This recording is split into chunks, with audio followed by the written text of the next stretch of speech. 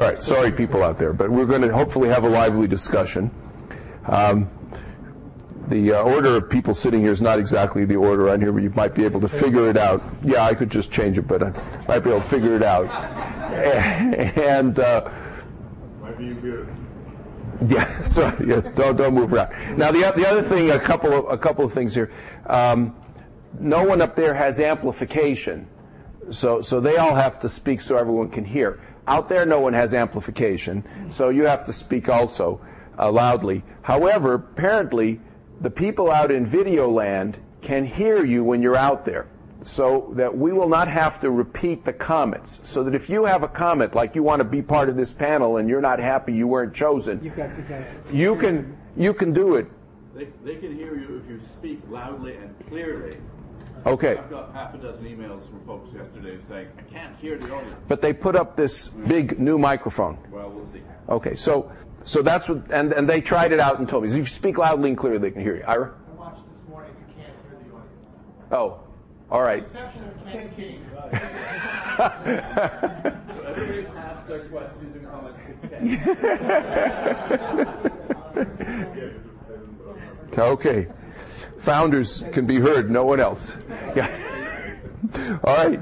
So anyway, here I would start with some ground rules, just so we know, and I will do my best, since I'm the moderator, to hold people to these ground rules. It's tough. I'll try. Doesn't mean I'll succeed, but I'll try. Anyway, there are 3 questions, and they're going to be displayed separately up there. We'll go around the table. Everybody gets 2 minutes to answer, right? So that we try to keep the initial answers short. When all the answers have been given, each participant has the opportunity to question the other participants. Hopefully will have some good attack questions for these. And then those responses are also limited to 2 minutes. And then anytime you want to participate out there, raise your hand and we'll have you be part of the panel. And no PowerPoints except this one. So I apologize if people had prepared PowerPoints, and I changed the ground rules slightly. So 3 questions. Thanks to Paul Bergen for helping to articulate these. I'm going to display them all now, and then I'll put one up there, and then that will be the point of discussion.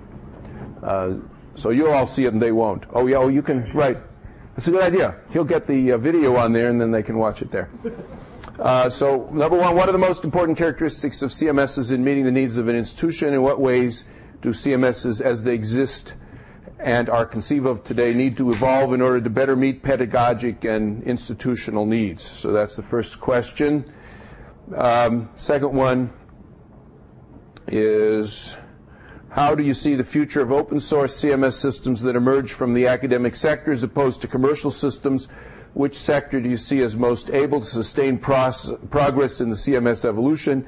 If you had it your way in a utopia where adequate resources were available to support your decision, would you build a CMS, adapt one from another university, or buy a commercial one? So, well, this is the way you make 3 questions. Yeah, per person.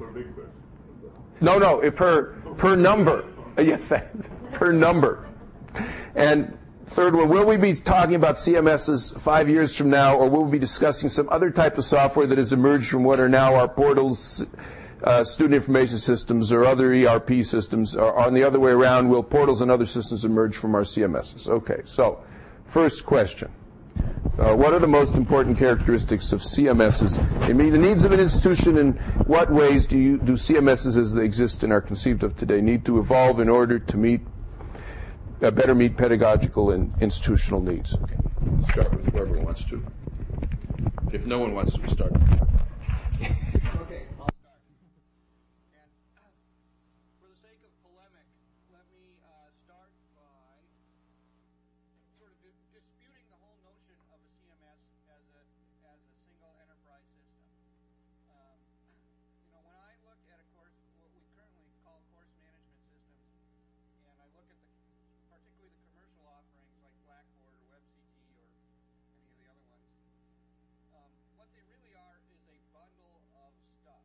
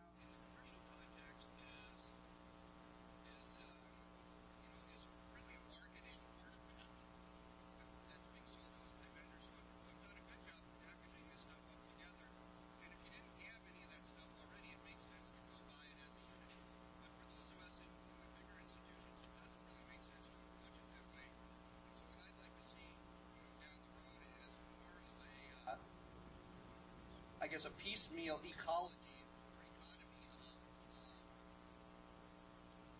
we could buy.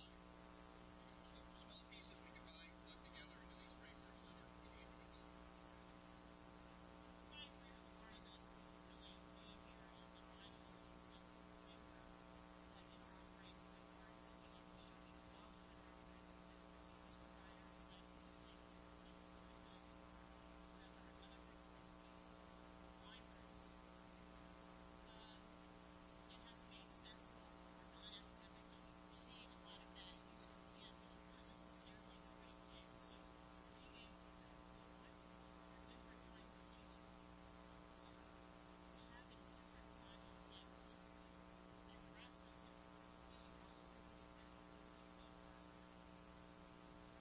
And then we're going to have to tackle the cross-realm stuff. There's going to be people from Washington, Stanford, University. We need to be able to facilitate that and not have artificial boundaries for time what we consider a student. So addressing a lot of that, I think we're going to put together in some kind of consortium what it comes work for us that allows us to build that layer of modules and build that layer of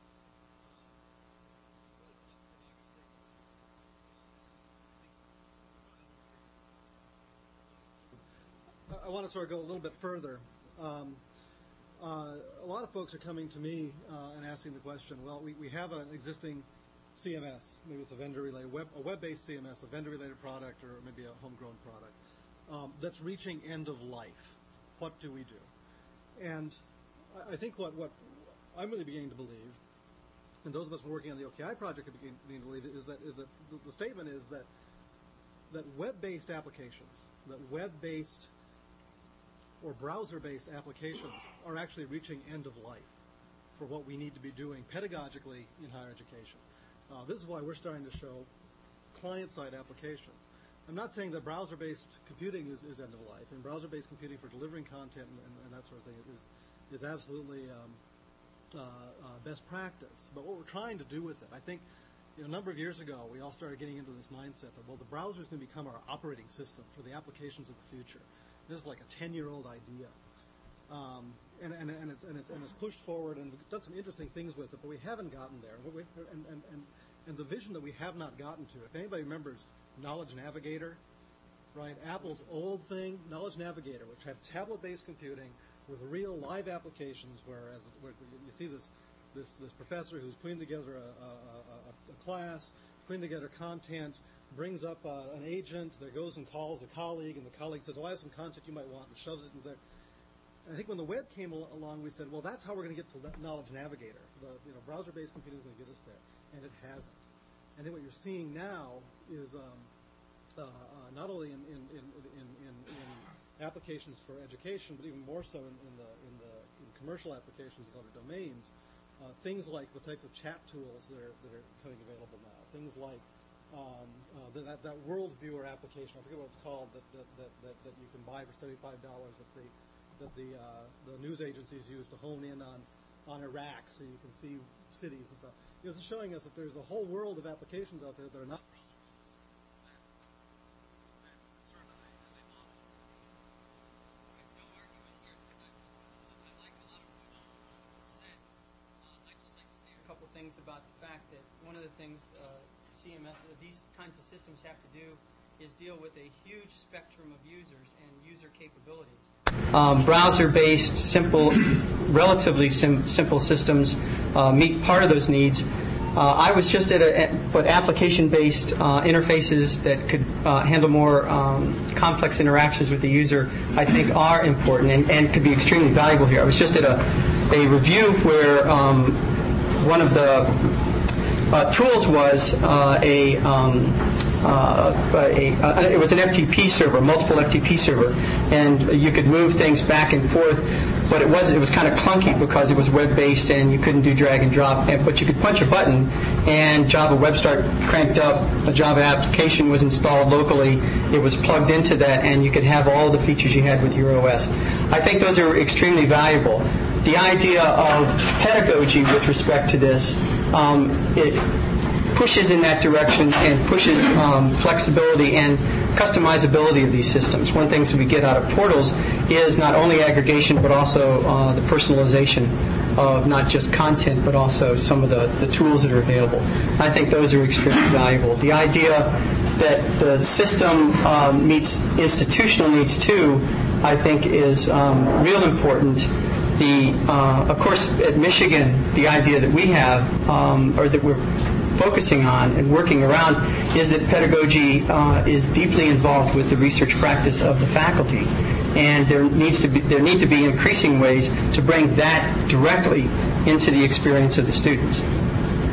Got questions from the panel to others on the panel? Since everybody seems to agree. He'd like these guys. Where's your attack dog? Yeah, well, what questions out there? Yeah, I don't know. Ira? With respect to the need for a richer user interface, there appear to be probably today more than a dozen companies creating sort of a mini industry of thin clients that operate within the browser and give you the functionality, drag and drop, and everything else that you possibly want, usually using something like XUL, Zool to allow you to define user interactions. Do you dismiss that as a reasonable path? I mean, do you think we have to have dedicated clients that are operating outside of the browser in order to have what is needed to meet pedagogic and other institutional needs? I think we should be able to make both choices. I think there's a lot of people out there who are familiar with building Java applications, for instance, and working in that environment, and we should be able to integrate those. If you're using one of these thin clients, there's the learning curve in getting up, and the question of do you have a community of developers working with you. I wouldn't by any means rule them out. It's just a question of what you can get people to work with. And I think it's important to look at what's happening externally in the non-educational marketplace. If you look at some of the very interesting applications that have been coming out recently, this World Viewer, which I wish I remember the name of it, Digital Globe or something like that. I know the friends I have who are sailing enthusiasts who want to watch the America's Cup use an application called Virtual Spectator. Right? These are applications that require lots of processing power, that require high bandwidth connections where XML may not be the right data format, say. So I think we need to be pushing that envelope. Our faculty can be pushing the envelope of the types of things they want to do with applications to the point where we are going to come back and really begin to revitalize the true desktop. But I think the next few questions we'll start addressing how we might do that. And I'd just like to say, Ira, the reason the browser has been so attractive to us is that it enabled us to get around the kinds of platform-specific sort of application development we had to do for the different desktop operating systems. But I think, if you look around at the various institutions and the amount of effort we're expending on trying to make sure things work in all the various browser flavors, it's starting to rival what we had to do for the various desktop flavors anyway. Bobby? Yeah, I also think we need to look at institutional needs on a much wider scale. I'll give an example. One of the things that I see coming out is the need for more and more virtual communities.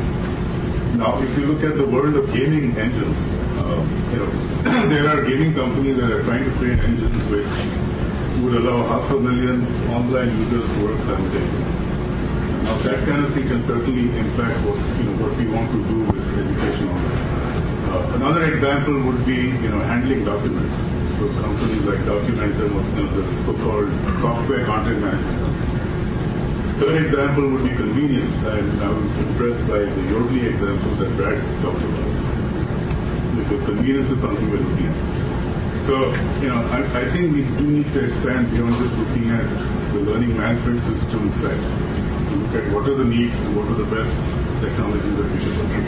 And go ahead. I guess I was going to sort of go where Bobby was going. I just think that if we look at the young people, that we don't know what the pedagogical needs of tomorrow are right now, and tomorrow is coming very quickly.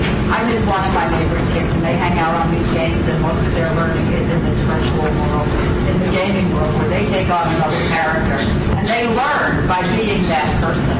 And I think you've got to figure out, well, I think the faculty are going to start figuring out, or somebody is, that this is one of the new ways of learning, and that we need to bring that into our environment. It's a real challenge, it's a big challenge. It's not, it's going to require a lot more talent than we put into this.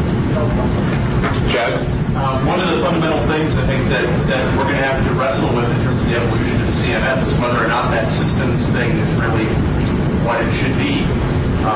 The idea of a course management system, again, it's turning out to be a convenient framework for an amalgam of tools that the faculty use as part of their bag of tricks that they use in the classroom.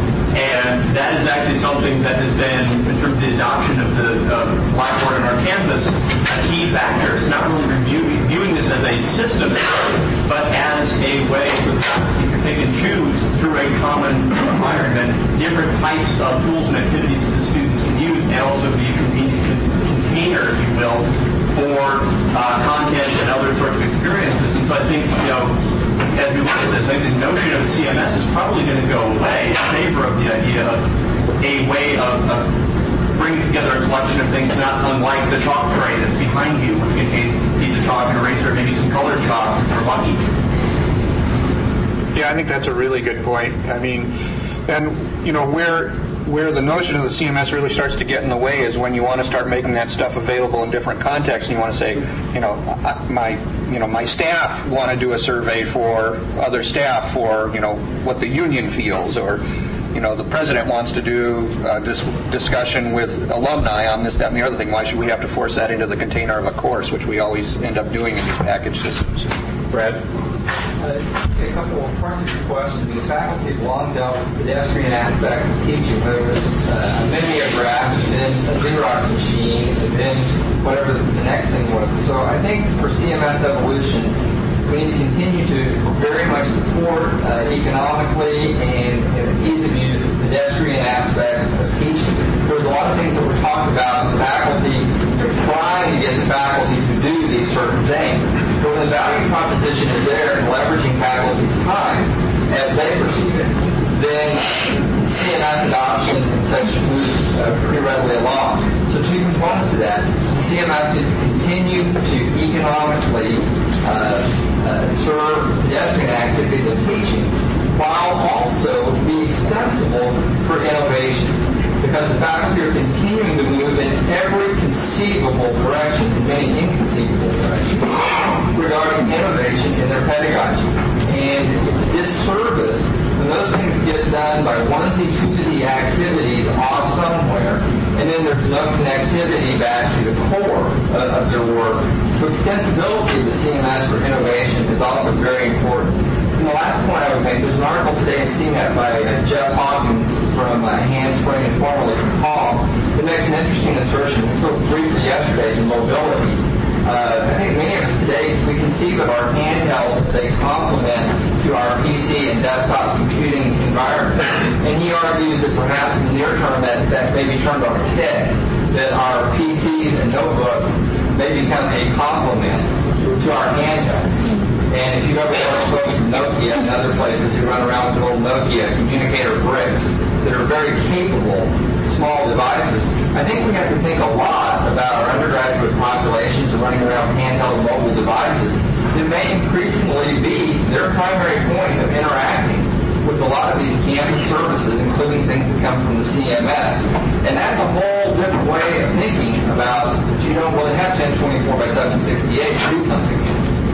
Yeah, I think if we could have that core set of tools if we can layer on top of that the methods of delivery, whether it's a web-based, whether it's handheld, whether it's a full-blown desktop application, and if we can make it easy enough for faculty to choose what's going to work best for them in their use of that tool, it's going to go a long way.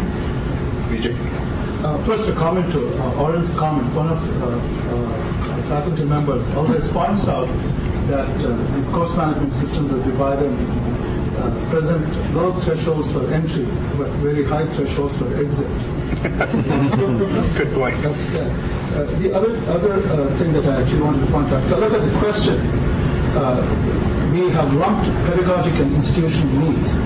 I'm going to assert, as always, that pedagogic needs are personal, department dependent, discipline dependent, whereas institutional needs are different. They have to do with scales, those kinds of things.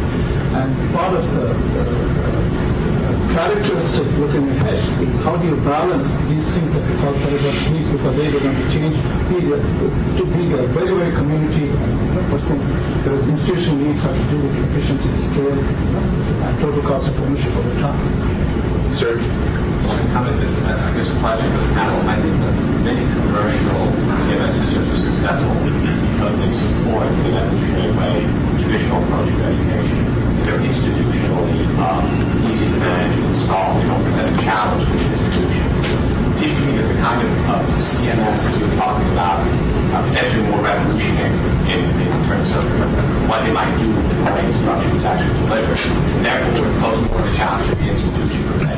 Do you think that these kind of CMSs can evolve without fundamental institutional changes?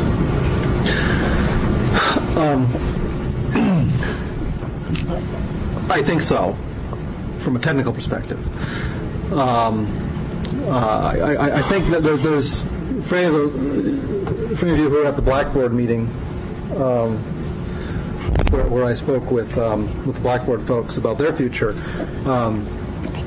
One of the challenges that I asserted was, if you as Blackboard or as WebCT or whomever really think your product is worth what you're charging for it, you need to stop marketing it as, or you need to help the customers understand it not as a simple application for education, but as real institutional infrastructure. And I think the path for some of these companies who and Blackboard says this and WebCT says, we're creating educational infrastructure. They're not really. They're creating proprietary infrastructure that works within the Blackboard or WebCT stovepipe. I think many institutions would be very happy to spend $100,000 or more on a product from a company like Blackboard if it was open in the sense that it conformed to the standards, the types of standards we all care about, that it truly was the type of thing that we could plug other things into or could plug easily into the rest of our institution. And I think this notion of splitting out the functionality from the underlying guts and allowing those to live as separate products could really begin to build a whole new type of marketplace. Blackboard's trying to do it in a very proprietary way with building blocks, right? But I think it would be best for all of us if these companies would start to move down this other path. We're not talking necessarily open source, but we're at least talking build open architectural and infrastructural and infrastructure products that we could put a stamp of approval on and say, yep, we think that looks like an infrastructure product, not just a learning application. And I would say I don't have an answer to the question. I think that it's a requirement of open source systems in the near future that they be easy to install, that they not require huge amounts of overhead, and that they have the kind of functionality that we find in commercial systems. This is a big experiment, right? We don't know what's going to happen in the next 3 years. And the next 3 years are really an important period for a lot of the things that we've been talking about. This is something that was brought up yesterday. A year from now, we're going to know, was there a coalescence of component builders around the OKI specs? What are there tools out there? Is Chef something that I can take and just drop in? Is the CourseWorks system from Stanford something that half a dozen or a dozen schools are using already? Is that something that meets the standards? And did we reach the goal of really being able to build components so that I can take something from CourseWorks and run it in Chef. I can take something that's OKI compatible and run it somewhere else. Have we got the display issues and everything else well enough figured out that we actually have some real sense of components there? And I don't know, right? But I think that things have to go in that direction if we're going to have the kinds of flexibility and the ability to innovate, which is really the fundamental requirement of personalization. If faculty want to do something different, they have to be able to do it. It'd be nice if they could do it differently, easily, right?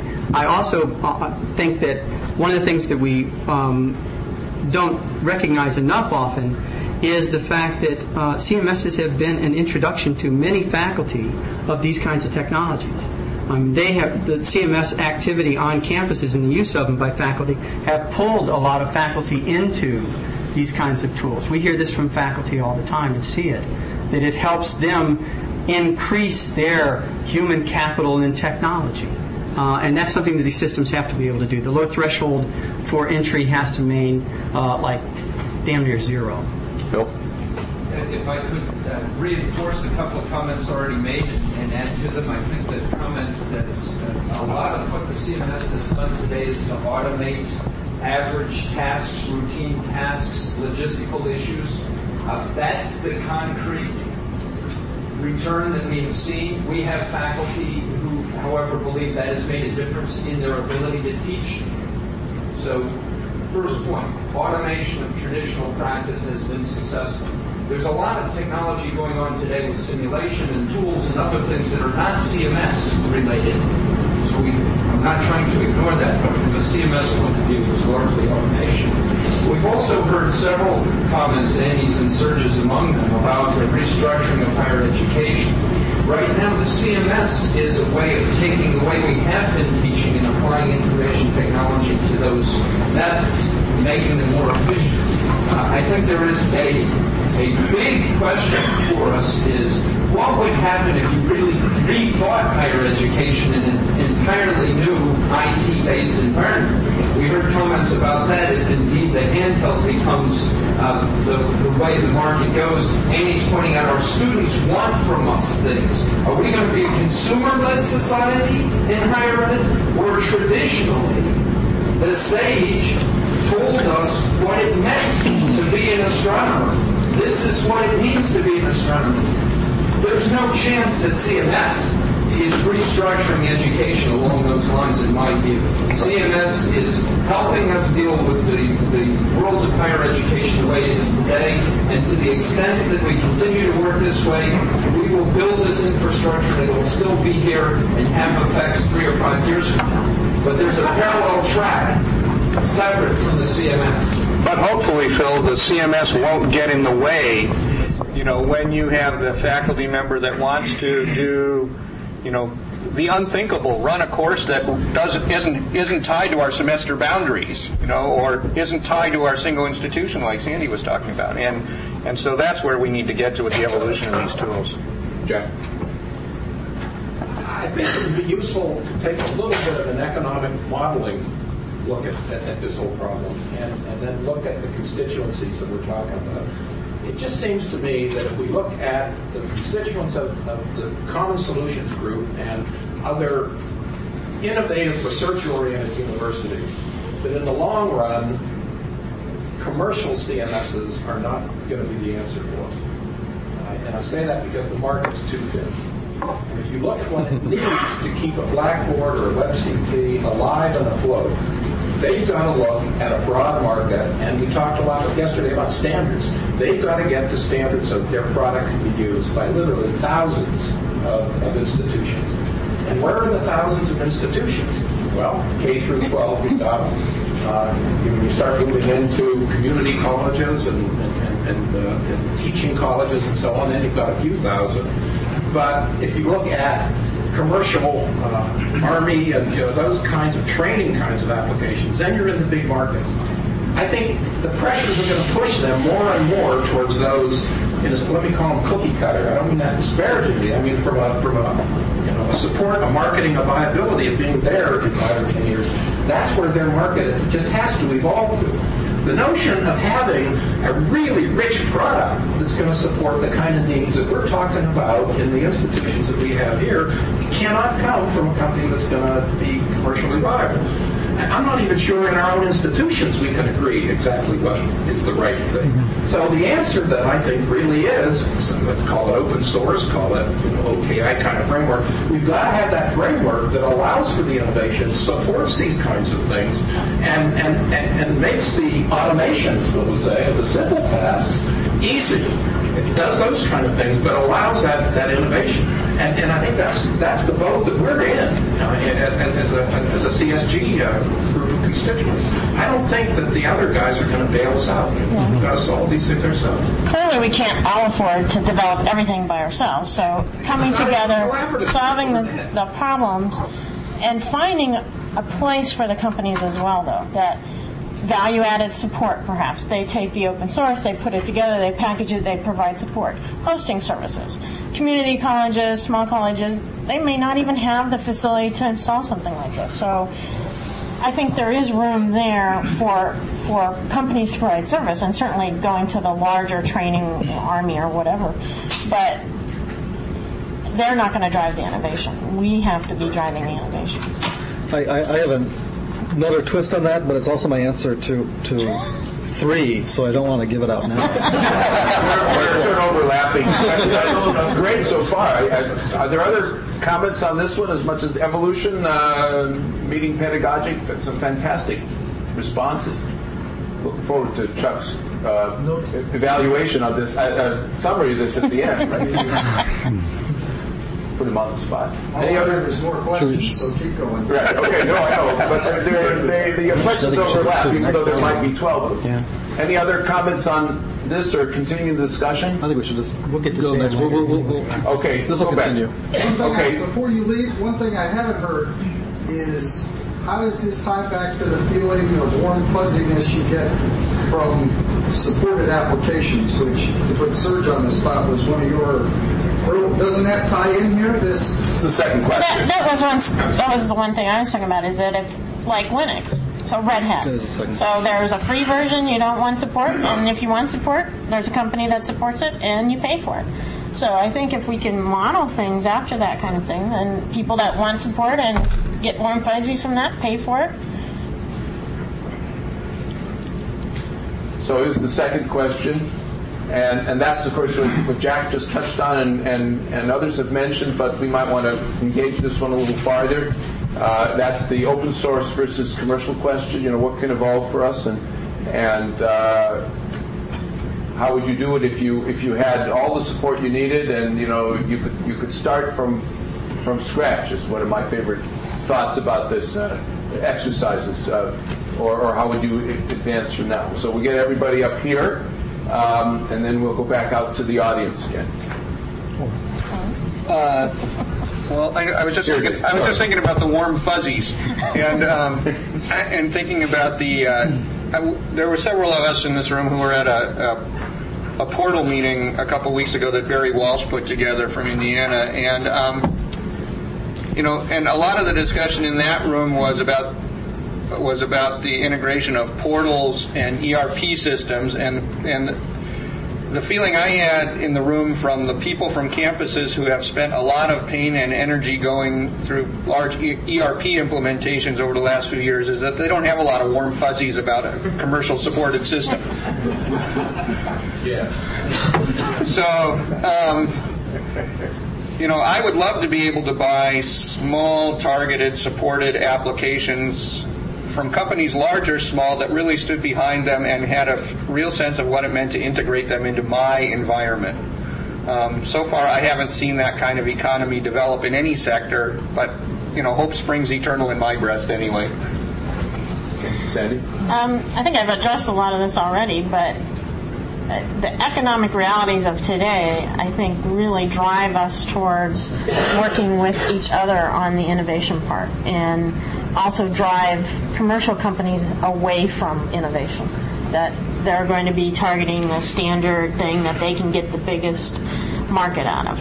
So again, some kind of consortial approach that allows us to drive the innovation, but partners with companies that can then come in and provide either tools that they've developed towards those standards, or the support, or the hosting, or any other number of options that would give them participation in this and an ability to make money. Maybe taking some of the consortial stuff and then making it private and doing value add. I think there's a lot of models there, but unless we're driving the innovation, I don't think it's going to go where we want it to. Yeah, I could, again, in agreement with all of this. I don't like to get into black and white arguments between open source and proprietary. I think there's always going to be room for both. And I think that's a life cycle sort of thing. As you look at the fringe, the leading edge of what technology is doing, you're going to find companies who have very interesting applications. Maybe they're gaming engines or other sorts of things that for proprietary reasons they might not want to make open source. But there might be things that those tools are doing that we do want to make sure are hooking into open source systems. And that's the idea behind trying to push specifications and standards. So I think where I've always seen the value is in these open sorts of standards, open sorts of specs, and really trying to push the envelope on that. And I think that's part of the innovation that from higher education we can bring. I think it's been said a few times already, but we're an applications sector that is really at the forefront. The customers in higher education, they're sitting in this room. You look at a lot of other application sectors, and the customers aren't as mature technically as we are. So as a customer base, we can actually drive some very interesting things, and I think we need to produce those as open specifications, moving toward open standards, so that we can play in both worlds. I don't want to be an either-or.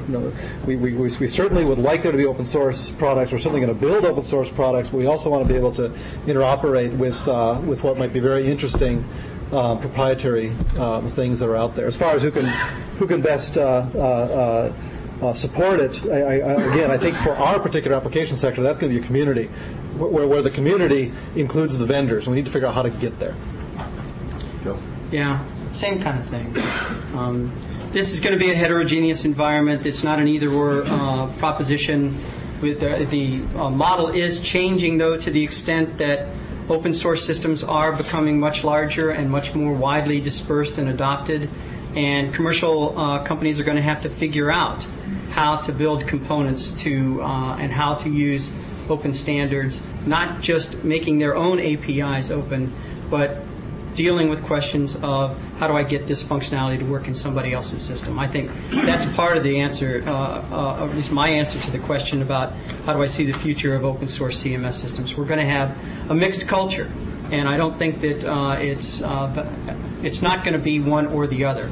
There's going to be, in the next few years, the emergence of a thriving open source community, both for support, for component construction, for framework environments, and out of that will then spin commercial entities, the Red Hats of whatever, for the frameworks, for the component houses, for support. And those kinds of things will allow people to pick and choose what their particular culture, depending on what level of risk they're willing to manage, the people that they have to answer to, the kinds of questions that they ask, and what their own interest in innovation is. That is the context in which people will be able to make their decisions. Any questions from the panel? You want to challenge it? Okay. Yeah. Good. Hands out here. Chuck? At the risk of being burned as a heretic, I'd like to point out that we're not always the leaders in innovation, and sometimes when we turn to our commercial partners and say innovative, what we really mean is customized our way. And that's what really drives them crazy. And we are very heterogeneous. There are places where we're innovative, but oftentimes, if you want to make the economic argument, they're very interested in what's truly innovative. What they're not interested in doing is rewriting code simply so Harvard can look slightly different than Yale, which looks slightly different than Princeton in terms of justifying the text. So we have to be careful not to brand the commercials as, they don't innovate, they're not interested in the innovative space. Absolutely. A lot of them really are. Innovation happens in all the sectors. Right. I guess I want to follow up with that, because we love to castigate the vendors for sort of not being innovative, being just conservative and being differentiated. But if you look at the calculus courses in our institutions, all of them could be taught exactly the same way from one textbook. We're categorically and absolutely unwilling to go down the path that would do the absolutely efficient thing to sort of take this huge benefit off of us, and then we run around and sort of castigate it. So we've got to be very careful about this. Make them do open source, but we're not willing to do any of this. Then look at the brief survey appearances and all. Negate it. But how many people here are using Linux right now on the machine in front of you? On the machine in front of you. Okay, so notice the open source adoption of this. I don't think that's correctly posed. I mean, my open source adoption has nothing to do necessarily with what's on my desktop. My point is that we make a big deal about how open source is wonderful and should be open, and otherwise they're evil. Yet in many cases, drop the evil part. It's a different issue. I don't think anyone said evil. Yeah. Just putting it out there. We're supposed to get something going here, right? And I guess just check mark next to this. So, CMSs are profoundly conservative, and what we haven't said is that's the seed would drive innovation, and that I think we have to talk about. Variations in the look and feel of CMSs are not about innovation.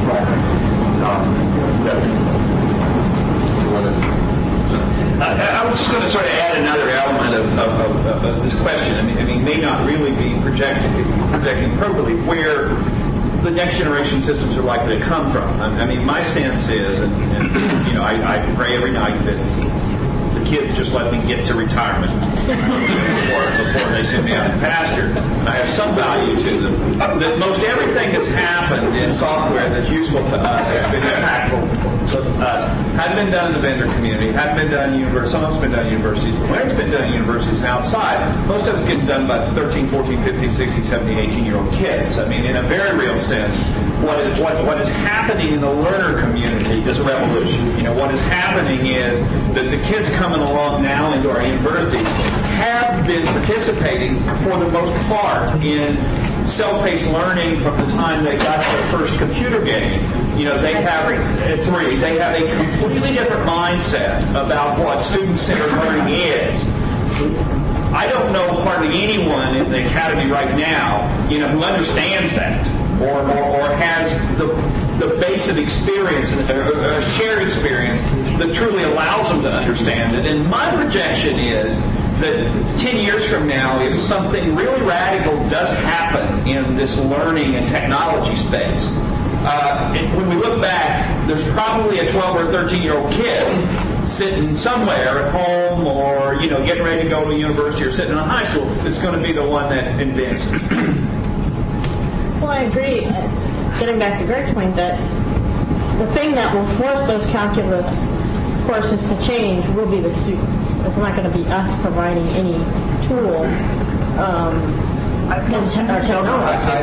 I don't agree. There's certain things where that's the case, but calculus is not one. Calculus is very Calculus has to be taught. That's a controversial topic. Let me just ask. Can I just ask one question?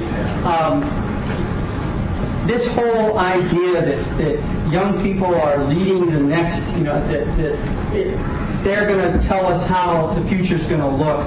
Yeah, okay. It is true that as is said on our campus, we're digital immigrants and they're, what's the other? Digital natives, right. Okay. I have a hard time figuring out what that means as far as especially higher education, maybe any education.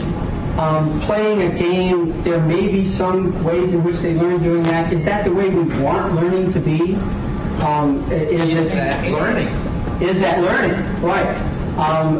When my kids pull down MP3s and interrupt my work on the network, I don't know. Maybe I'm just getting crotchety. Maybe. Well, I think that there's a big difference between saying, yes, these are interesting and innovative technologies and kids are going to figure out ways to do interesting things with them. It's a huge leap then, though, to say that's going to determine the way we do education, right? And maybe I'm putting words in people's mouths, but I don't want to allow that kind of equality or that statement to simply stand, right?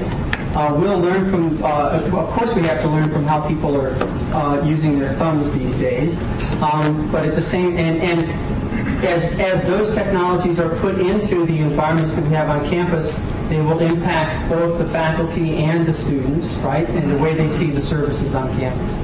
And perhaps the systems that we put together like this act as enablers for dispersion of that kind of technology. Yeah, I was going to say something very similar to what Joseph said, which is to push back a little bit on what Greg said about these systems being inherently conservative, because no matter what happens, we have to have a mechanism for assessing and granting credit for the experiences that our students go through.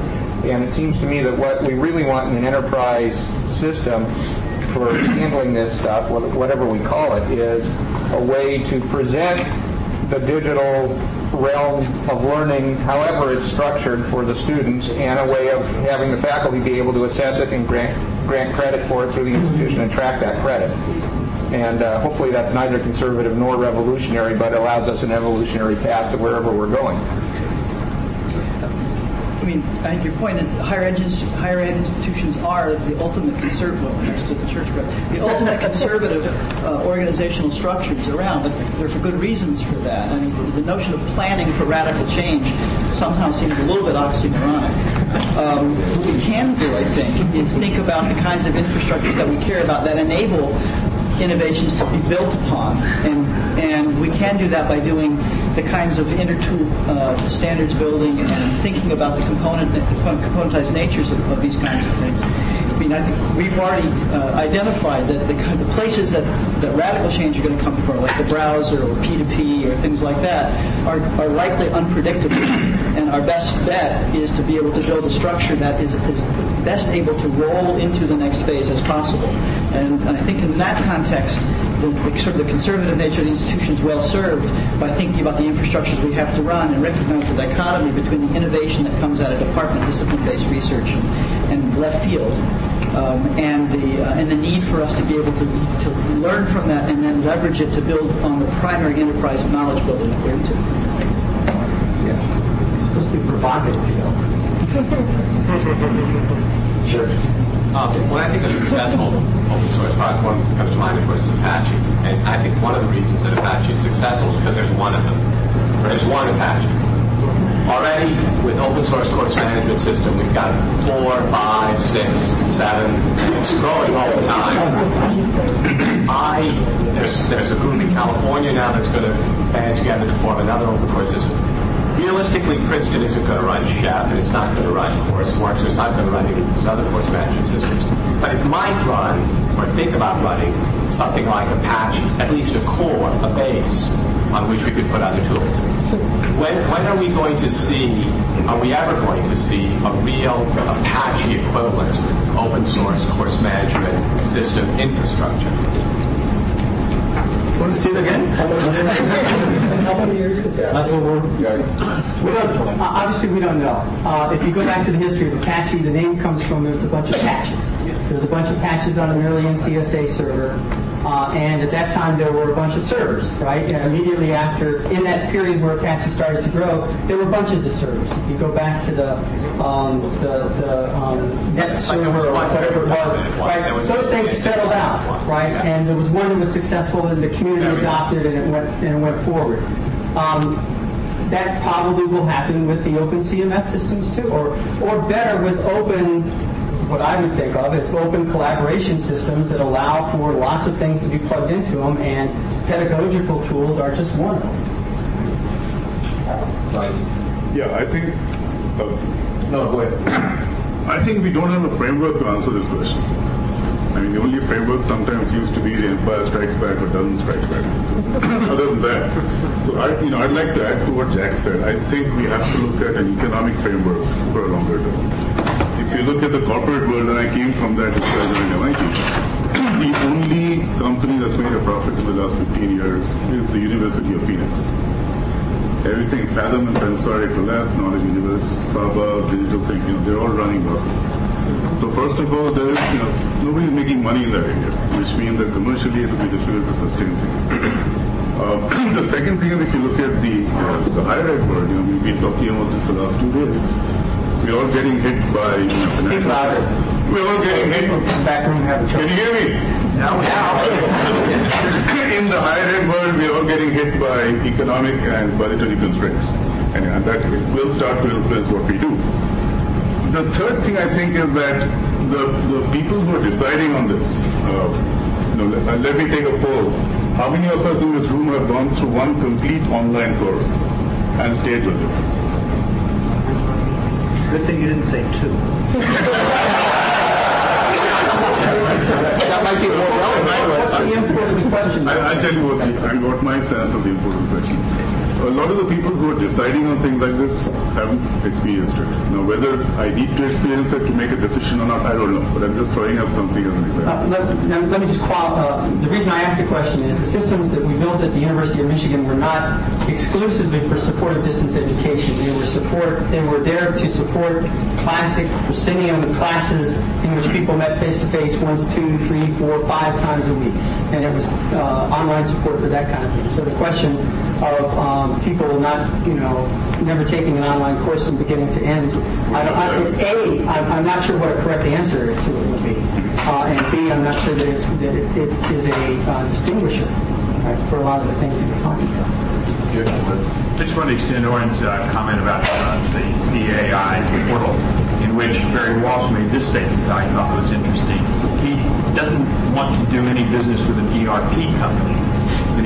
Any company with the word enterprise. We want to do business with small companies that have expertise in a very specific area inside an intranet. So if you take Jack's comments and you extend it, it's likely going to be a small company. And I was thinking, Barry, when he learns about direct-to-learn in the University of Wisconsin, will probably be very pleased to have that example of what the new companies will look like. And notice that those new companies can absorb open source. Now, we're watching SCT, which of course has uPortal now. And it's interesting that SCT has made no effort to extend uPortal. What they have done is made a very positive effort to use uPortal and to contribute to it. So I think the model you're going to see is two very narrow companies that focus on one particular area because the principles are very good in their people. And the second is you're going to find some companies like FCT which are going to make some tough management decisions to take several quarters of lower profits in order to incorporate open source. I think speaking to Princeton comment, and I guess to Jeff's earlier, yesterday I phrased the notion of is code mobility essential to our economic and innovative future? And I think it's important to distinguish between what code mobility means versus I'm going to go pick up a shrink-wrap application from Stanford and just plug it in with no changes at Indiana. That would be wonderful, and I think maybe the toughest tool that Jeff demonstrated yesterday, and there's some things that are going to happen on the innovation frontier that we may be able to pick up wholesale, bring into Indiana that I would never fund the development of because I don't have time to do those kinds of things, and those are going to be wonderful. But in the collaboration we have with Michigan, we and Stanford at the moment, we're working on code mobility of core functionality.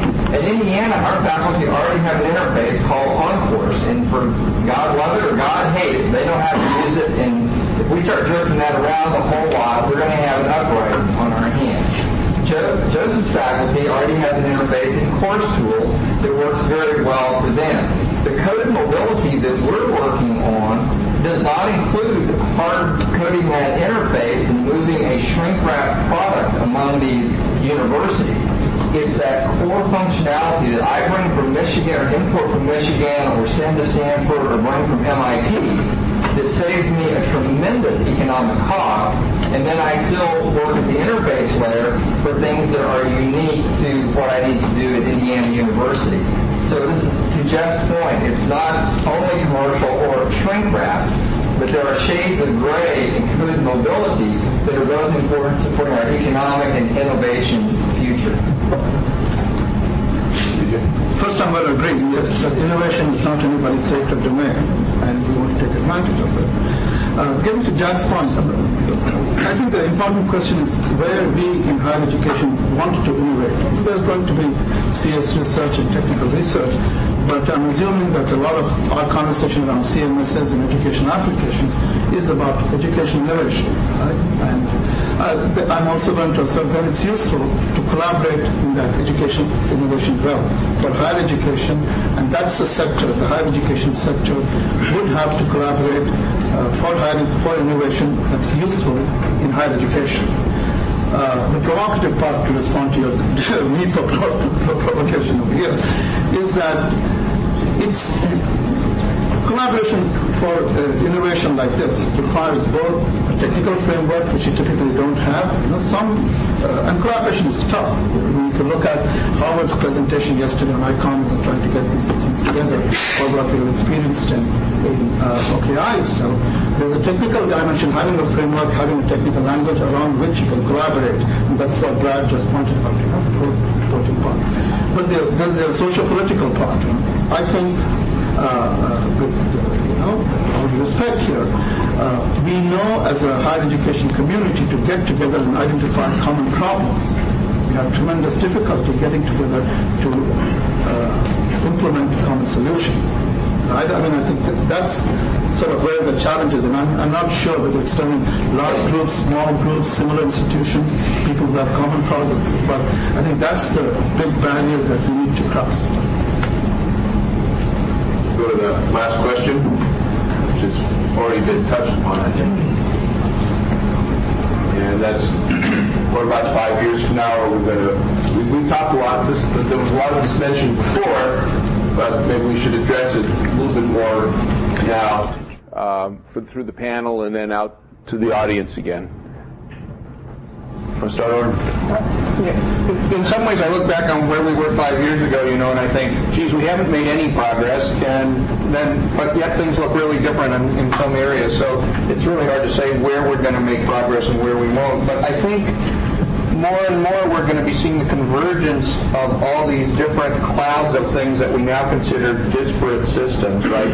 The CMS, the student system, the digital repository, the library system.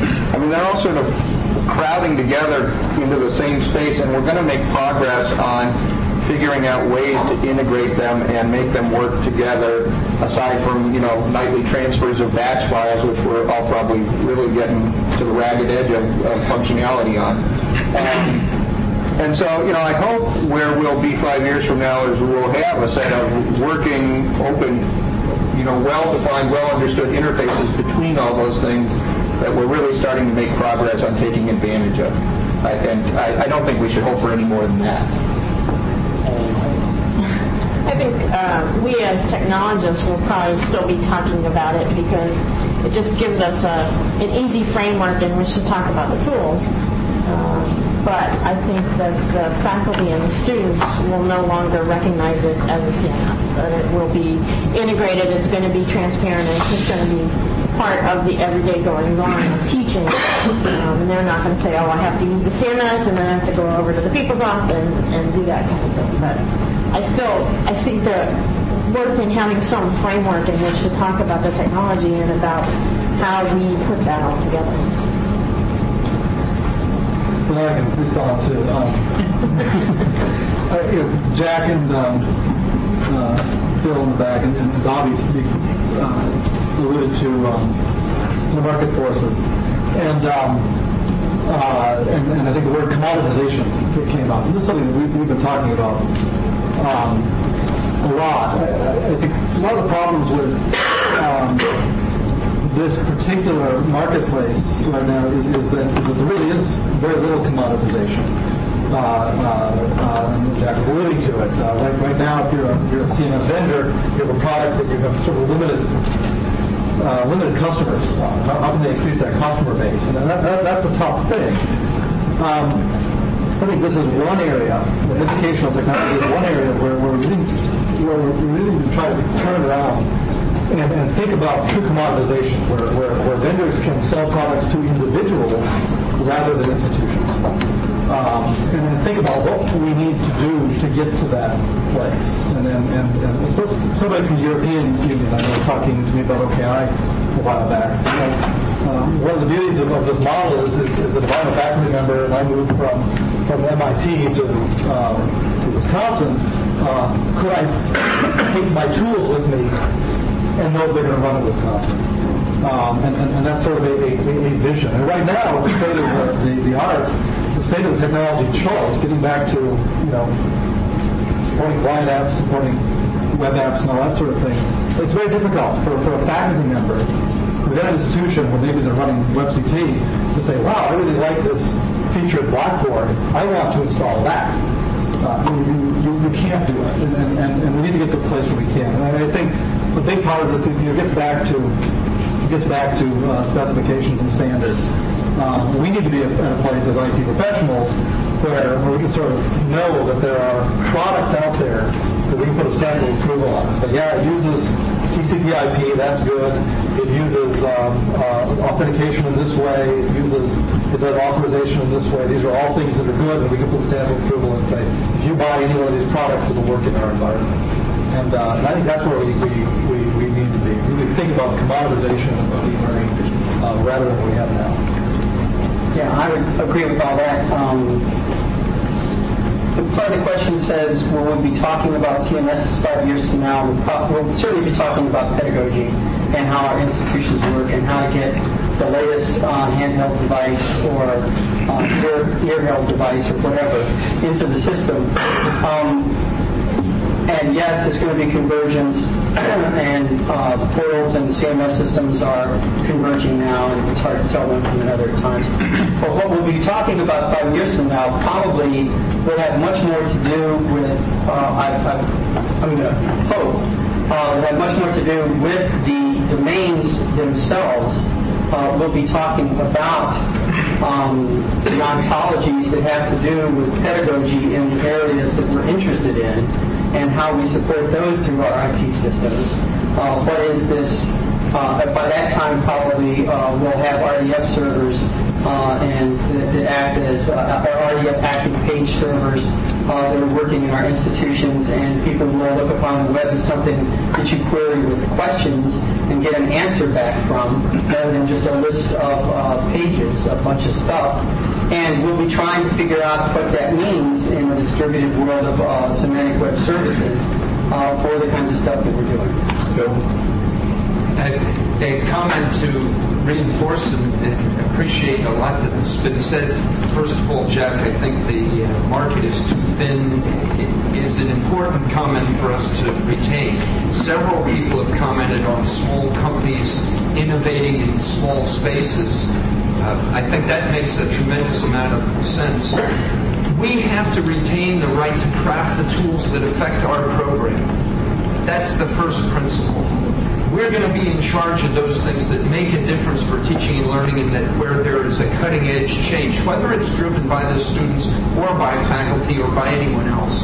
But those things that aren't affecting our program become commodity, and it's in our interest to commoditize those, to buy them commercially if possible, possibly from smaller companies, but in ways that are extensible. So there's a second principle, that those commercial pieces need to be extensible. The other comment that was made is, our vendors don't want to customize to our particular needs. And we also have a personality problem in higher education.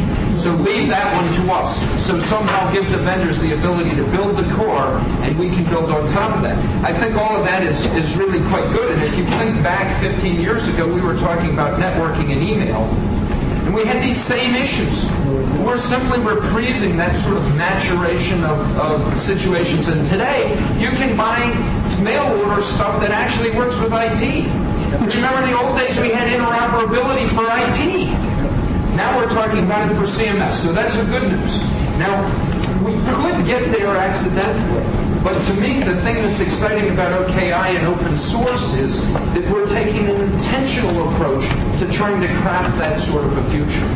And while that might have happened accidentally in the marketplace, I personally think it's much more likely to happen with some guidance. And I think that collectively, our respective institutions, several of you and others, are providing that kind of guidance, and I celebrate that and welcome it. So I think that's all good, and we're starting down a path. The other thread that I've heard discussed is not a CMS thread at all, but it's rather this other question about, and by the way, higher ed is increasingly at risk for a complete restructuring, and where's it going to come from?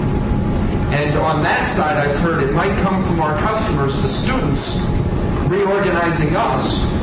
On the other hand, we've also heard the point that we've been here for 300 years and we ought to be careful to toss the wisdom out the window without thinking about it. And my personal view is we need to somehow get a process that will work those two together. But the CMS is not going to do it. It goes to the questions of governance. It goes to the questions of institutional thinking. We're all playing. Phoenix University is definitely out there trying to reinvent the future in which we're going to be a receiver instead of a driver. All of that's good stuff. But that's not part of the CMS discussion per se. I just hear us constantly kind of coming back to that and saying, is the CMS in the way? And we need to make sure that it isn't. Yeah. I'm late to the party, so I apologize if you covered all this yesterday. But we discovered at UT that we're running an inadvertent experiment of course management systems. We've got at least 6 of them. We only had 5 yesterday. I checked with a colleague, and there's another one. And so, that's interesting. But among the feedback we get from students is that our institution isn't putting enough energy into training the faculty on how to use any of this stuff. So there is no particular positive expectation when a student goes into a course at UT that uses our state-of-the-art $50,000 classroom consoles and Blackboard and WebCT, that they expect a more positive, more productive, more innovative educational experience than the chalkboard experience they had last semester. That we don't do a good enough job training, we don't do a good enough job assessing what works. And we advise them that the tools we have are incredibly primitive as regards who's doing what. So we have dramatically more clicks hitting our Blackboard server, dramatically more user IDs registered in Blackboard. We haven't got clue one on what instructors are actually doing with which functions and features of Blackboard, with which courses, to what outcomes. We'll be talking about that 5 years from now. Whatever it is that we're working on, the questions of assessment, questions of what is the technology, is the technology helping or is it hurting, that will certainly be talked about.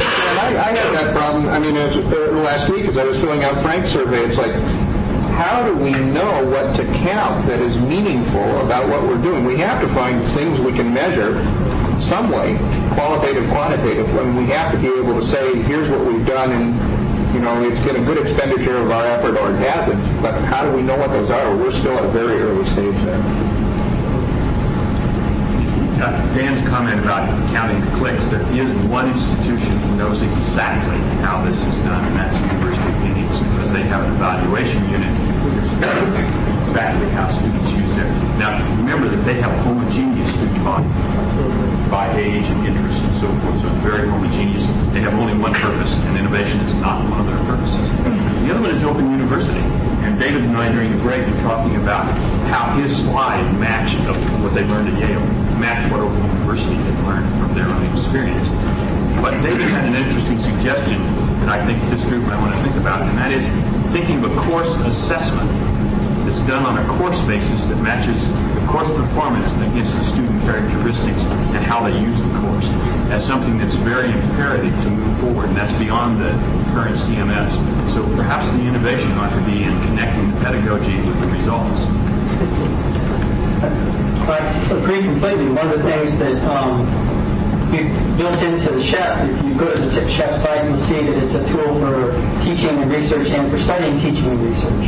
And the School of Information folks that are working with us are working on precisely that.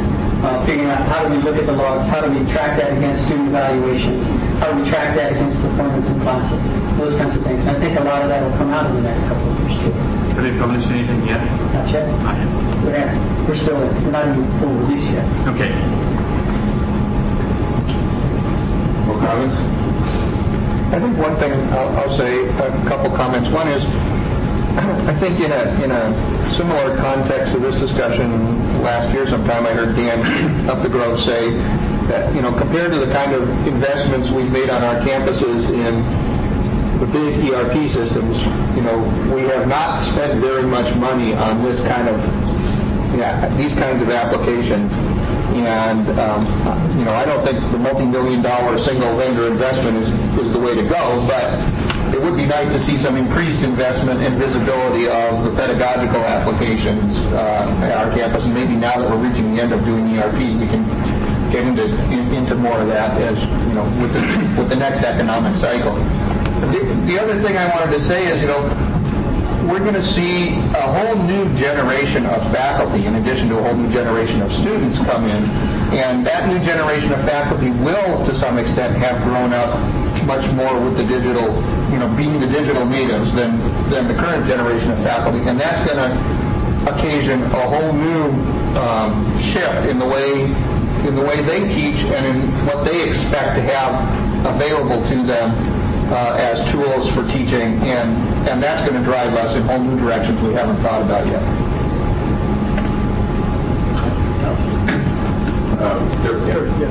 I wanted to follow up with that, with some thoughts on investment in research in this area. I'm thinking of someone like Diana Moylard from the UK, who has published widely and is a commentary on this, and she talks about how we've actually developed pedagogically useful technology approaches, and then the technology switches and we lose those techniques, yet we sort of know what works there.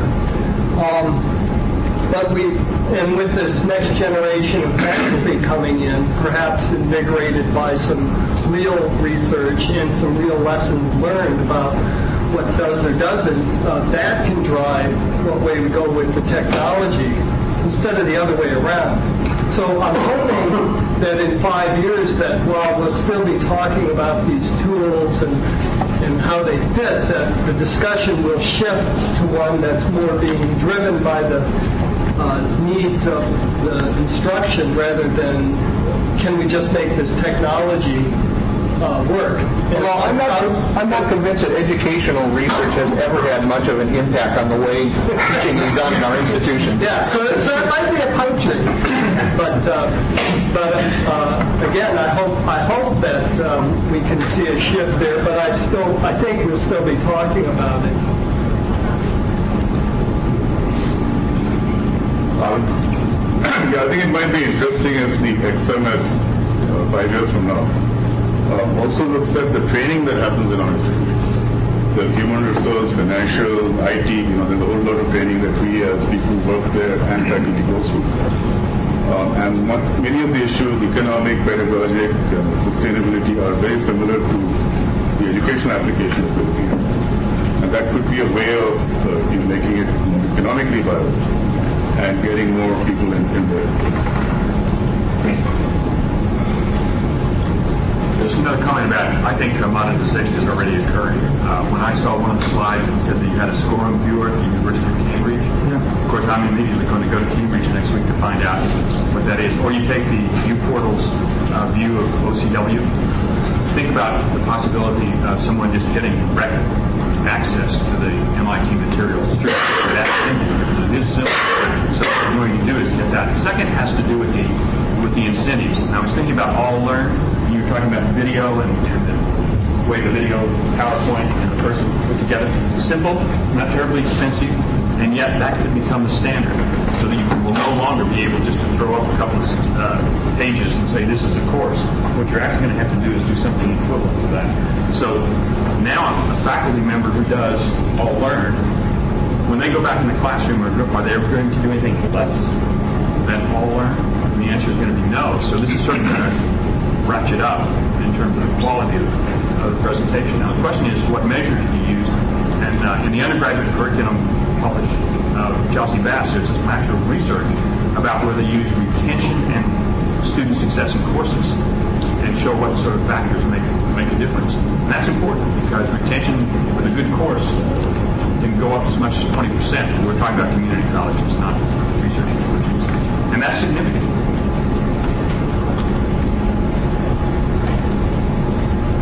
I just wanted to observe that 5 years is a very short period in which to expect any important change in higher education. I know some years back when I was active in this field, people used to say there will be real change in pedagogy when the Nintendo generation becomes department chairpersons. And at least at Cornell, I don't think that's happened yet. Which one? The Nintendo generation as department chair? Yes. Yeah, the Nintendo generation is still not. Yeah, so where are they now? They're like they're coming along. So they're in graduate school now, right? Right. Right. And I also remember hearing Jack McCready once say something. Jack, you may want to correct me if I remember it wrong. That there's an important innovation in technology. The time from the early adopters to becoming an industry-wide application is about 10 years. So if this OKI common extensible framework notion is important and successful, then everyone will be using it 10 years from now if Jack's tracking of the rate of technology change was accurate. It was approximately right. I always only work for the first approximation. Yeah. Thanks, Ken. Meanwhile, we have some developers to support. That's fine. Do we at least have the Palm generation leadership role? How long do you think that will take?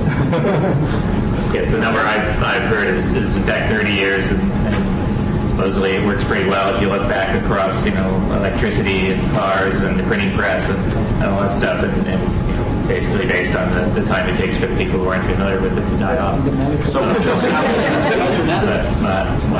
My comment is actually probably self-serving, but I guess one observation as an infrastructure guy that I take out of all this discussion is that what people see when they look at this thing that they call CMS is in fact a whole bunch of reliance on infrastructure more than CMSs typically do today. The course lists and the authentication and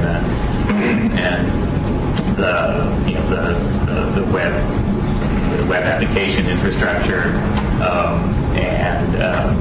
and also turning those services that it provides into infrastructure that's supported in a services kind of way as opposed to monolithic, and that's all good. On the other hand, as we're in the infrastructure at my institution, I see only more pressure on us infrastructure supporters and lack of FTE there, lack of clue. So saying that we're going to turn a whole bunch more stuff into infrastructure and rely on it even more makes me nervous. So I think we have to get better at that too. In a lot of ways, we're certainly trying to put a little effort into how we support developers using components, using those services, and supporting that across a broader range of developers and a broader range of interests.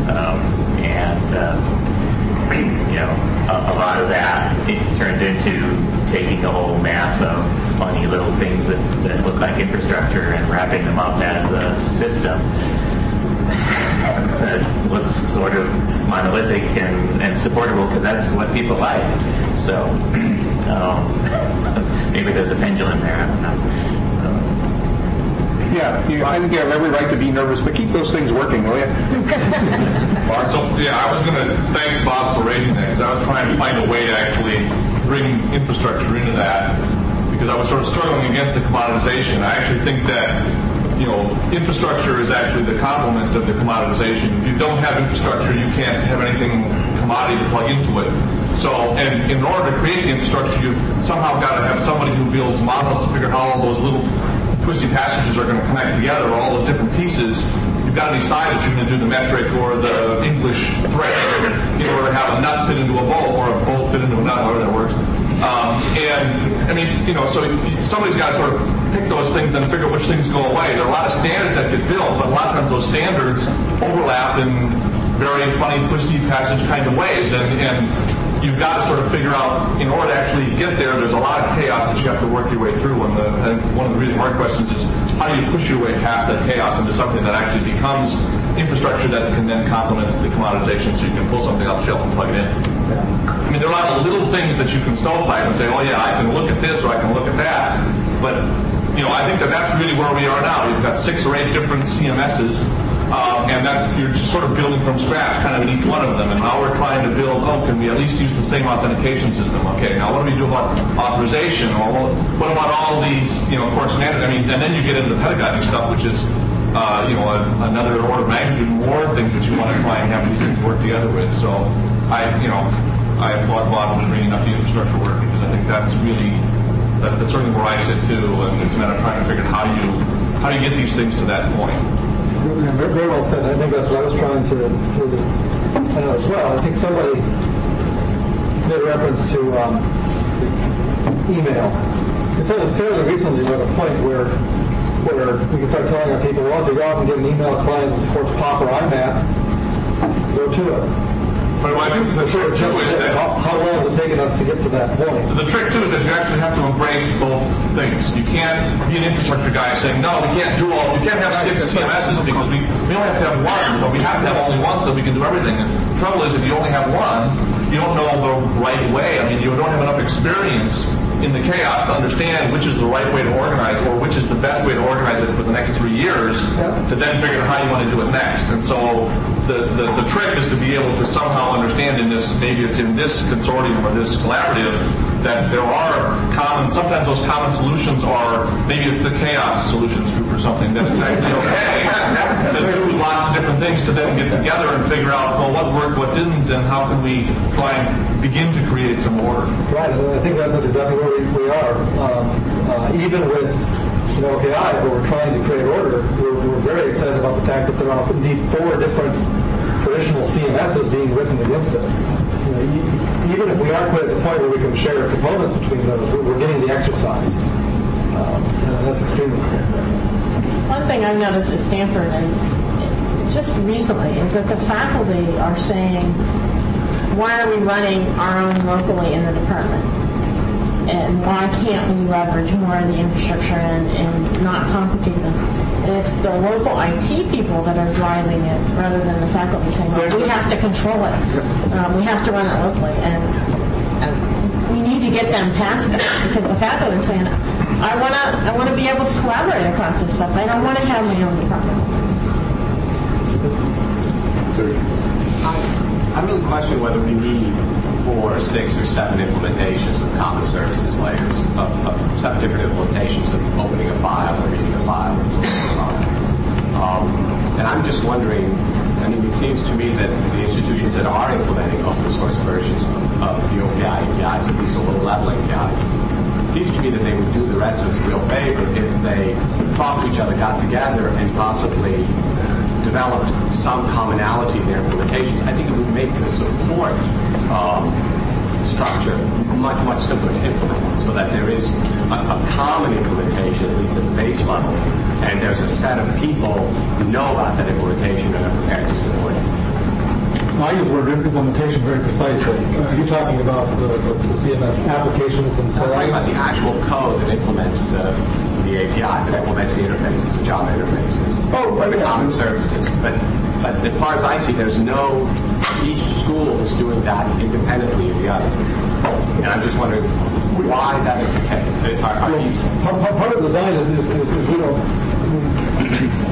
why do we care that at the implementation level, below the interface, right? Why do we care if there's a whole bunch of activity? No, I'm just saying if there's a common implementation of the file layer, if you will, then he gives us a standard for that. Right? I mean, we have and you've written your own code, so you have to support it. And there's good reasons for that. That's because some people work in Perl, some people work in Java, some people work in something else, right? And if you could have a blank slate and say, okay, your history with struts or your history with ASP or whatever, right? Forget it, right? Then you would tell them, okay, what is the implementation that you think is best, and they would have to go do it. That's not going to happen, right? I mean, what we're trying to do is find the places in which we have enough commonality that we can get a common approach to something. And there is another. That's how I feel. That's what I think about it. You have a lot of different histories. You have a lot of different advantages of different types of things. Perl's great for one thing, it's not for another. Java's great for another one thing, it's not for another.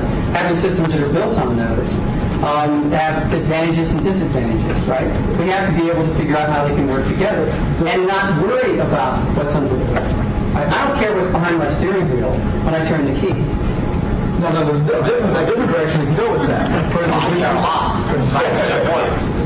We shouldn't necessarily have multiple implementation of multiple X509 certificate implementations of authentication. If one person writes it, why redo it? Right? But we are in an environment where a lot of us are using different authentication systems. So notice just going back to this Apache example. Virtually everybody here who does SOAP uses Apache SOAP. So the question of whether it's Perl or Java is not the issue. What happens if you've got 6 systems that have Java? The question is, are they common? Yeah. And notice how he's going back to that argument of Apache. That's implicit in their discussion. Well, I think what I'm trying to get at is things like Apache modules do interoperate anywhere well because there's a common Apache code base that they can talk to, and there's a common Apache implementation. My question is are we confident that with widely varying implementations of the API base layers that these tools are really good? I think we're underestimating the difficulty of building interoperable tools if we don't have a common infrastructure, not just an API description, but an actual common implementation of the base layer. I don't think we can't get there. Right, and I'm hoping we can. I think that there are ways in which we can overcome some of the difficulties that we've got now. Right? I don't know if we're going to get to the point where, as Brad said, you can simply take something from one schools and drop it in. But I think we'll get close. And I think in the next couple of years we'll be able to do a lot of it. Talk about different things. Yeah. The last comments here now for Greens. There are a couple people that had their hands up before. Well, I was going to agree with you, and then you said something else, which I was going to agree with you on that. Yeah, for things like filing and logging and these common services, there will probably shake out to be one implementation that most people use. I mean, we have basic reference implementations for filing that just use the basic file system. But you could also choose to use the implementation that uses an Oracle database to store the files.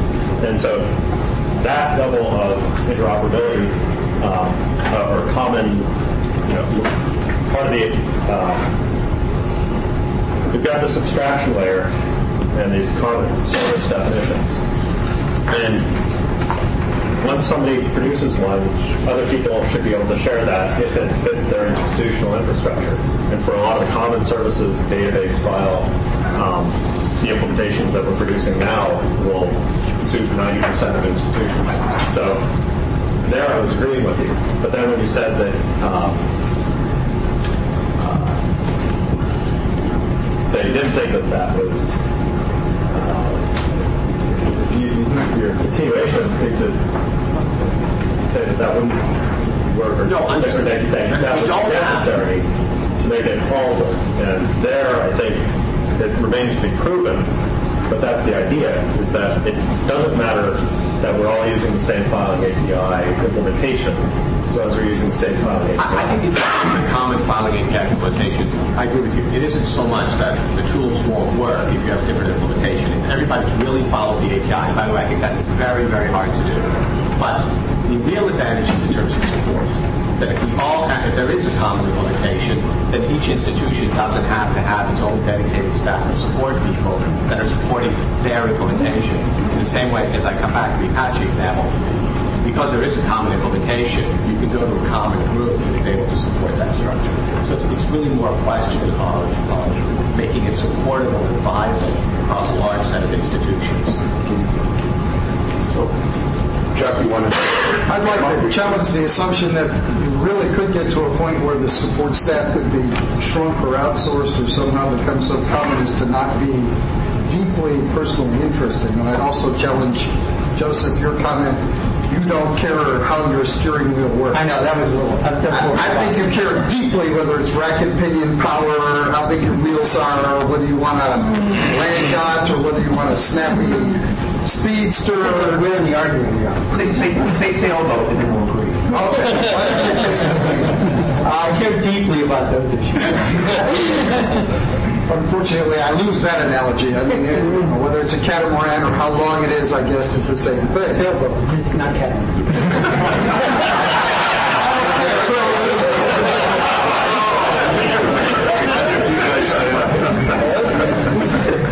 We won't get into religious discussion.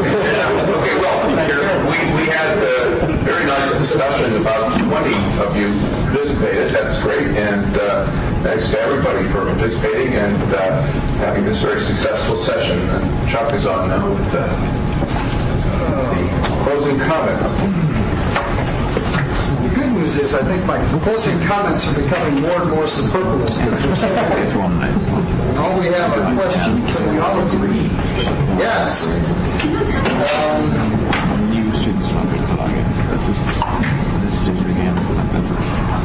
I would like to be able to summarize the CSG session later on, what exactly we're up to here and what we did in the workshop. So I took Frank's original PowerPoint notes and added kind of a running dialogue of the questions and issues that came up during this last session, which I hope are very, very informative. And if someone or any of you all can help me shorten this down into a 10 or 15 minute soundbite, I would be forever in your debt. But that may turn out to be undoable as well. Let me see. I think I input.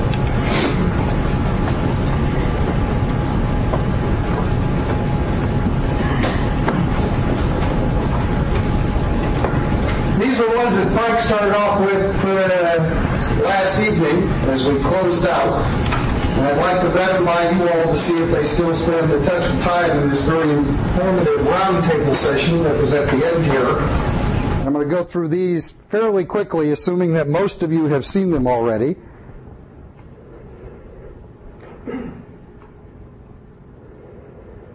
And I did take out the snark story because I'm not exactly the same as Frank and never did memorize it, although I find it quite interesting.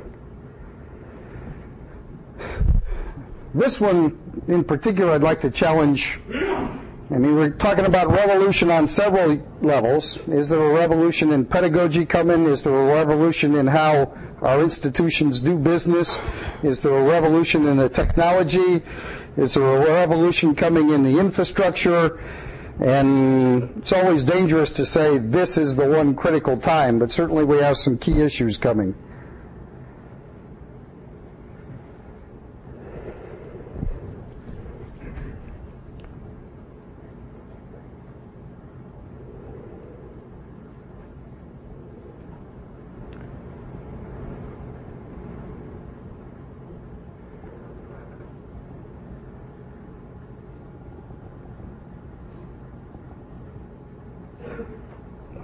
This one I love because it's one practically facing us today, but that's okay. That's just selfish little me. Here are the ones that I captured from the round table, and if I misstated them or they're not clear, or you can help me shorten them down to a smaller number, your assistance is greatly appreciated.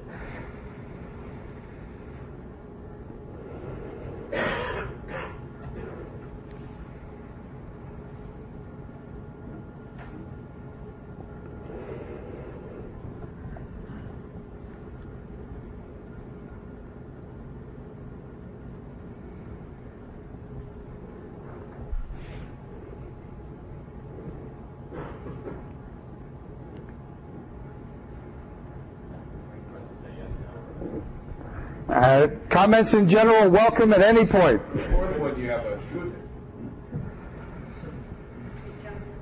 No, the fourth one down. Has student-centered learning ever taken hold? That one? Should it ever? Will it ever? Should it ever?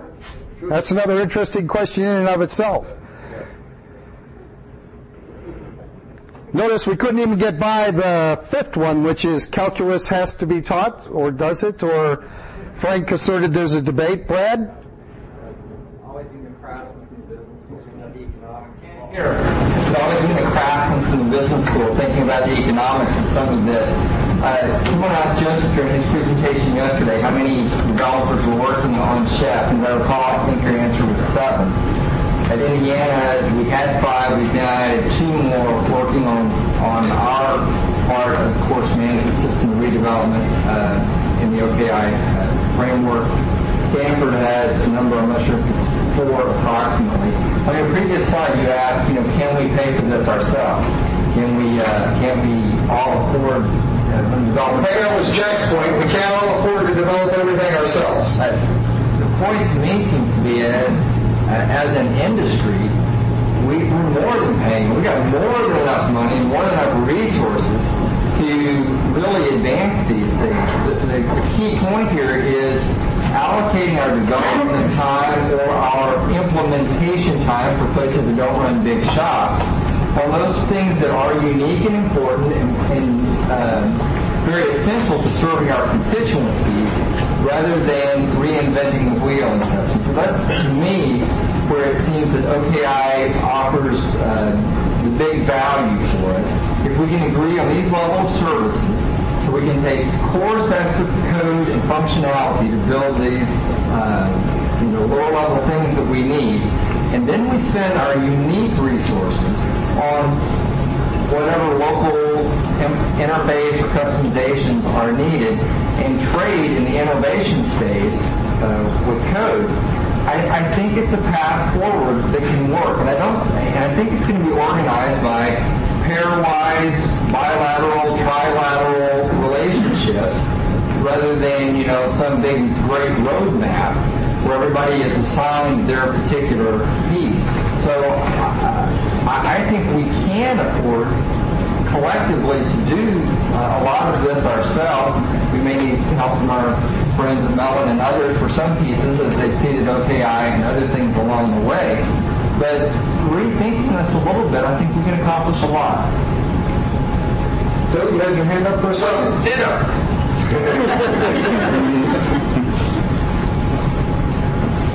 Let me say that the JSIG experience reinforces what you said.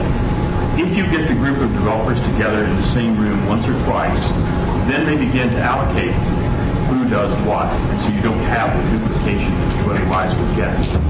So that's the good news. The bad news is that this doesn't happen easily. And let me give you the example which I'm currently working on and no success whatsoever. Florida is building a electronic transcript exchange system. California Community College is building one, and the University of Texas has the central server. Because of travel restrictions, the 3 groups have never, ever met together. So consequently, there's no sort of this combination. So I think that what we ought to do is think about how can we cause this to happen. Now, Joe has asked, let's get together and talk about how you present materials to the CMS materials. You're participating. I think that that's exceptionally good. I hope that all the people that are there who are making those kinds of contributions. So you might want to focus on how do you get these people together to develop that sort of internal allocation of resources. The same thing happens at Apache in a somewhat more formal method. Well, we don't have that mechanism, or we have a history of doing it in some things and not in others.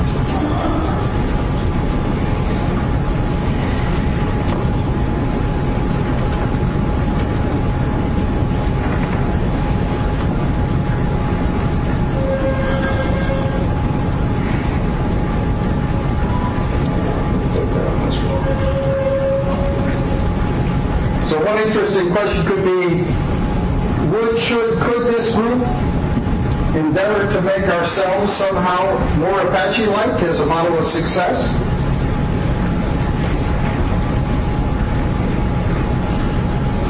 Or is that the wrong way to ask a question?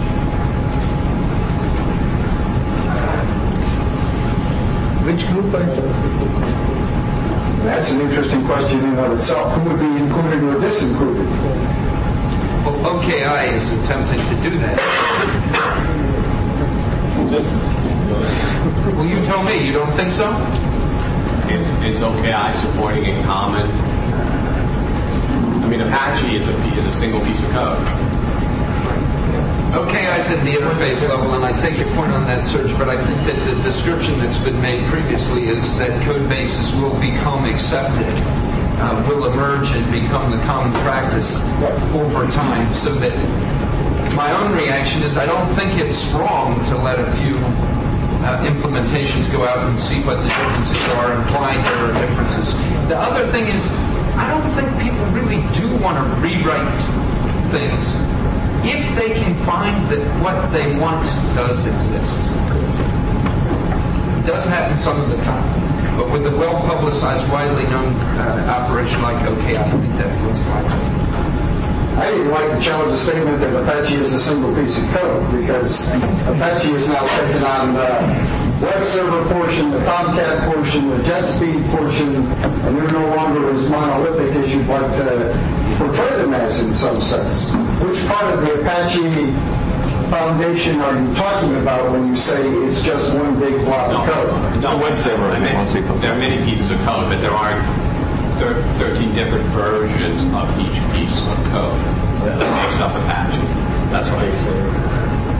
Okay. I can go to one place and download the latest version of whichever one I want, and then a lot of optional modules.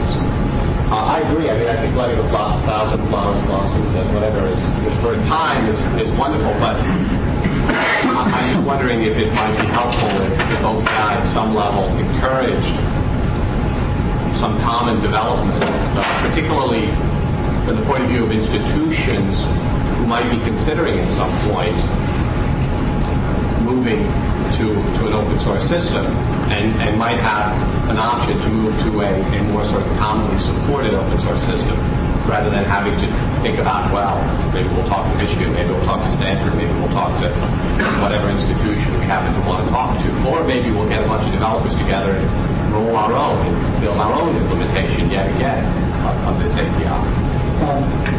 One thing to say about that, OKI is not an organization. Could it? Okay. Well, maybe it should be, I guess. It's right. Yeah. That's something we're struggling with right now. There's some efforts underway to assess OKI, to help understand what are the next, what are the efforts we need to be putting resources in, whether community building efforts or spec maintenance efforts. There's a lot of aspects of where to go from now. I just want to make clear that currently, as this OKI is simply an initiative. A number of us, I think you've heard MIT, Michigan, Stanford, and Indiana, are getting together because we're actually building a particular kind of thing, right? A web-based CMS. To try to do that best using OKI, looking at best practices, and other specs for portal inspectors. And that's a community that's starting to form that came out of this. That we have a particular vested interest in continuing. So I just want to extend that answer, which is saying that yes, OKI is a part of it. And it's actually very gratifying and impressive to hear that this is sort of the right thing to do moving ahead. And now, if there is community interest, or if there is actually work behind the talk that's being expressed over here, then the community has to sort of chip in is a crass way of representing it in terms of continued commitment to research. Saying, okay, it's not just to us, and this is how we're going to move it ahead. This is how we as a set of institutions are going to band together and do the specialized kinds of things in our institutions. So that is a path going ahead. And I suspect in one form or the other that will happen. But if you have real interest and want to move on this aggressively and opportunistic, I think this is a time to express our commitments. And the hat is just coming around. What I'm saying is we have to really determine some joint efforts together to make this happen. An observation about us as a community, not higher education IT in general. We often talk about sharing code, making piece parts, making them available to others. And we're often doing it from the position of, I've created these things and I'm making them available to the community. We don't have too many examples of people saying, I took this stuff. And I don't know how much of that's because we really like to do the development ourselves as a form of professional development for our staff, or just because it's what we like to do. How much of it's because our institutions are really different. But it's just interesting, in many of these code sharing opportunities, it's usually a giving and not a taking. So I will be very interested to see, this is pertinent to Andy's comment yesterday and others. It will be interesting to see the next time we talk about this, someone saying, I actually took other people's things and put them together, rather than just providing them to others. I think a lot of that could be just the status of the infrastructure at a given time, because I think that one of the things that we did try really hard recently, which is a really simple one, is the whole WebAuth stuff, right? And so, we actually threw in with Washington and did the PubQuickie stuff, and a lot of people, I think, have done that. The CAS stuff has come along, so now there are a couple. But at least if it's something that we can try, our argument for years has been at least if we can clump a little bit instead of having everybody doing their own thing, at least there might be, okay, well, there's people doing this and people doing that, and then if we can, try and reduce those numbers and get to the point where maybe we'll really understand that there is one best way and we can go that way, but I think there are actually people who've done it. There are a lot of people who've just sort of out of the blue, I think, picked up CAS and done it. I don't know that we've done a whole lot of sales on that. But several places in this room have rolled around with that. Absolutely. Even in that Exactly, including me. But there are also examples, Kermit, Mosaic, there are all kinds of things that came out of Kermit. Share. One of the problems has been that sometimes the thing being shared isn't of the right size or the right modularity. And OKI. What I was saying was not a value judgment anyway. It was an observation. So. I think that having enough standards to be able to carve things out into small modules that can be more easy. I think that's true. I'm thinking particularly of the difference between OKI and something like Chandler, where that's being approached completely differently. You're talking about an actual piece of code, common code base that everyone would share for a calendaring system. That's a relatively discrete thing, just like Apache is a relatively discrete thing. Course management systems are such huge things. I don't think all of us in this room would even agree on what the common components of a course management system are or could be. And I think that poses some real issues. True, but that's not OKI. Yeah, I was going to throw in a completely different observation. Years ago, I was sitting here listening to all this and about whether you're developing. A lot of the conversation is about modules for sort of systems-related things. And the observation I had from yesterday was that the systems that we saw that were driven by faculty input as sort of a primary kind of thing came out very different than any of the commercial systems. And that should be telling us something about where we should also be looking at modularity and what the pieces are and how these things should maybe auto-evolve in the future. I was going to say, I think the point is well stated about our ability to receive code rather than send code elsewhere. But at Indiana, we really philosophically made a shift. And, by the next meeting, I guess you really can see if the proof is in the pudding or not.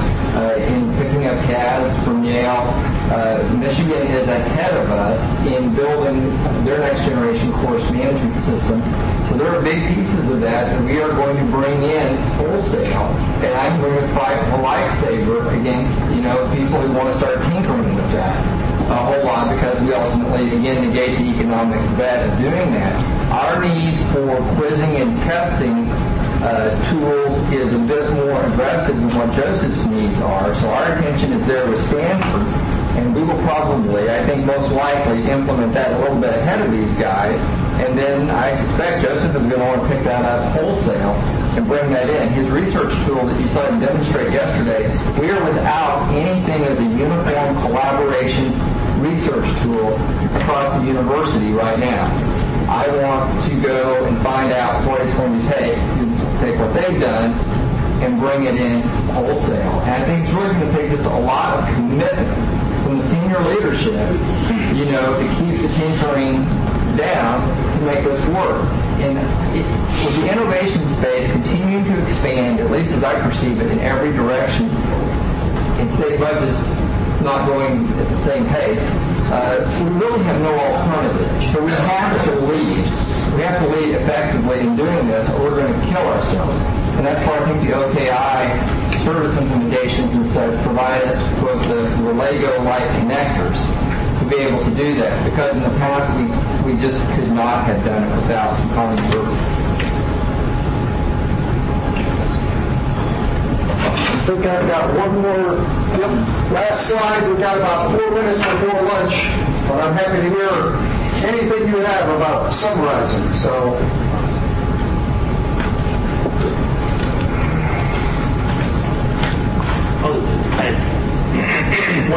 You asked about who to include. One community or set of areas that we really talked a lot about, Joseph referenced, was researchers and the things that occur in disciplines and not necessarily institutional levels. And so not to lose sight of it, physicists and astronomers and genomic researchers are also developing some of their own tools in space, some of which are involved in campus infrastructure level and some aren't. So if you're talking about reviewing this at the next meeting or so forth, we might want to make sure we have tapped into the things that they're doing in terms of web lecture objects and so forth, and other sort of more discipline-affiliated research community efforts than just institutional, because that brings up issues of interinstitutional trust and other kind of things that will emerge probably more also in our discussions in the future. The last CSG was on digital repositories, and it pointed to a lot of connections to this CSG's topic. And I think it's very important to sort of sometime sooner rather than later be able to talk about this infrastructure for education, which includes these things together, so that we can have a look across these systems, because they do constitute important elements of what we're trying to build. The digital repositories, the course and learning management applications, frameworks like this, and be able to look at it collectively and look at the intersections. The last thing I'd like to do is, if we could all, once again, give a round of applause to all the presenters and the discussants. And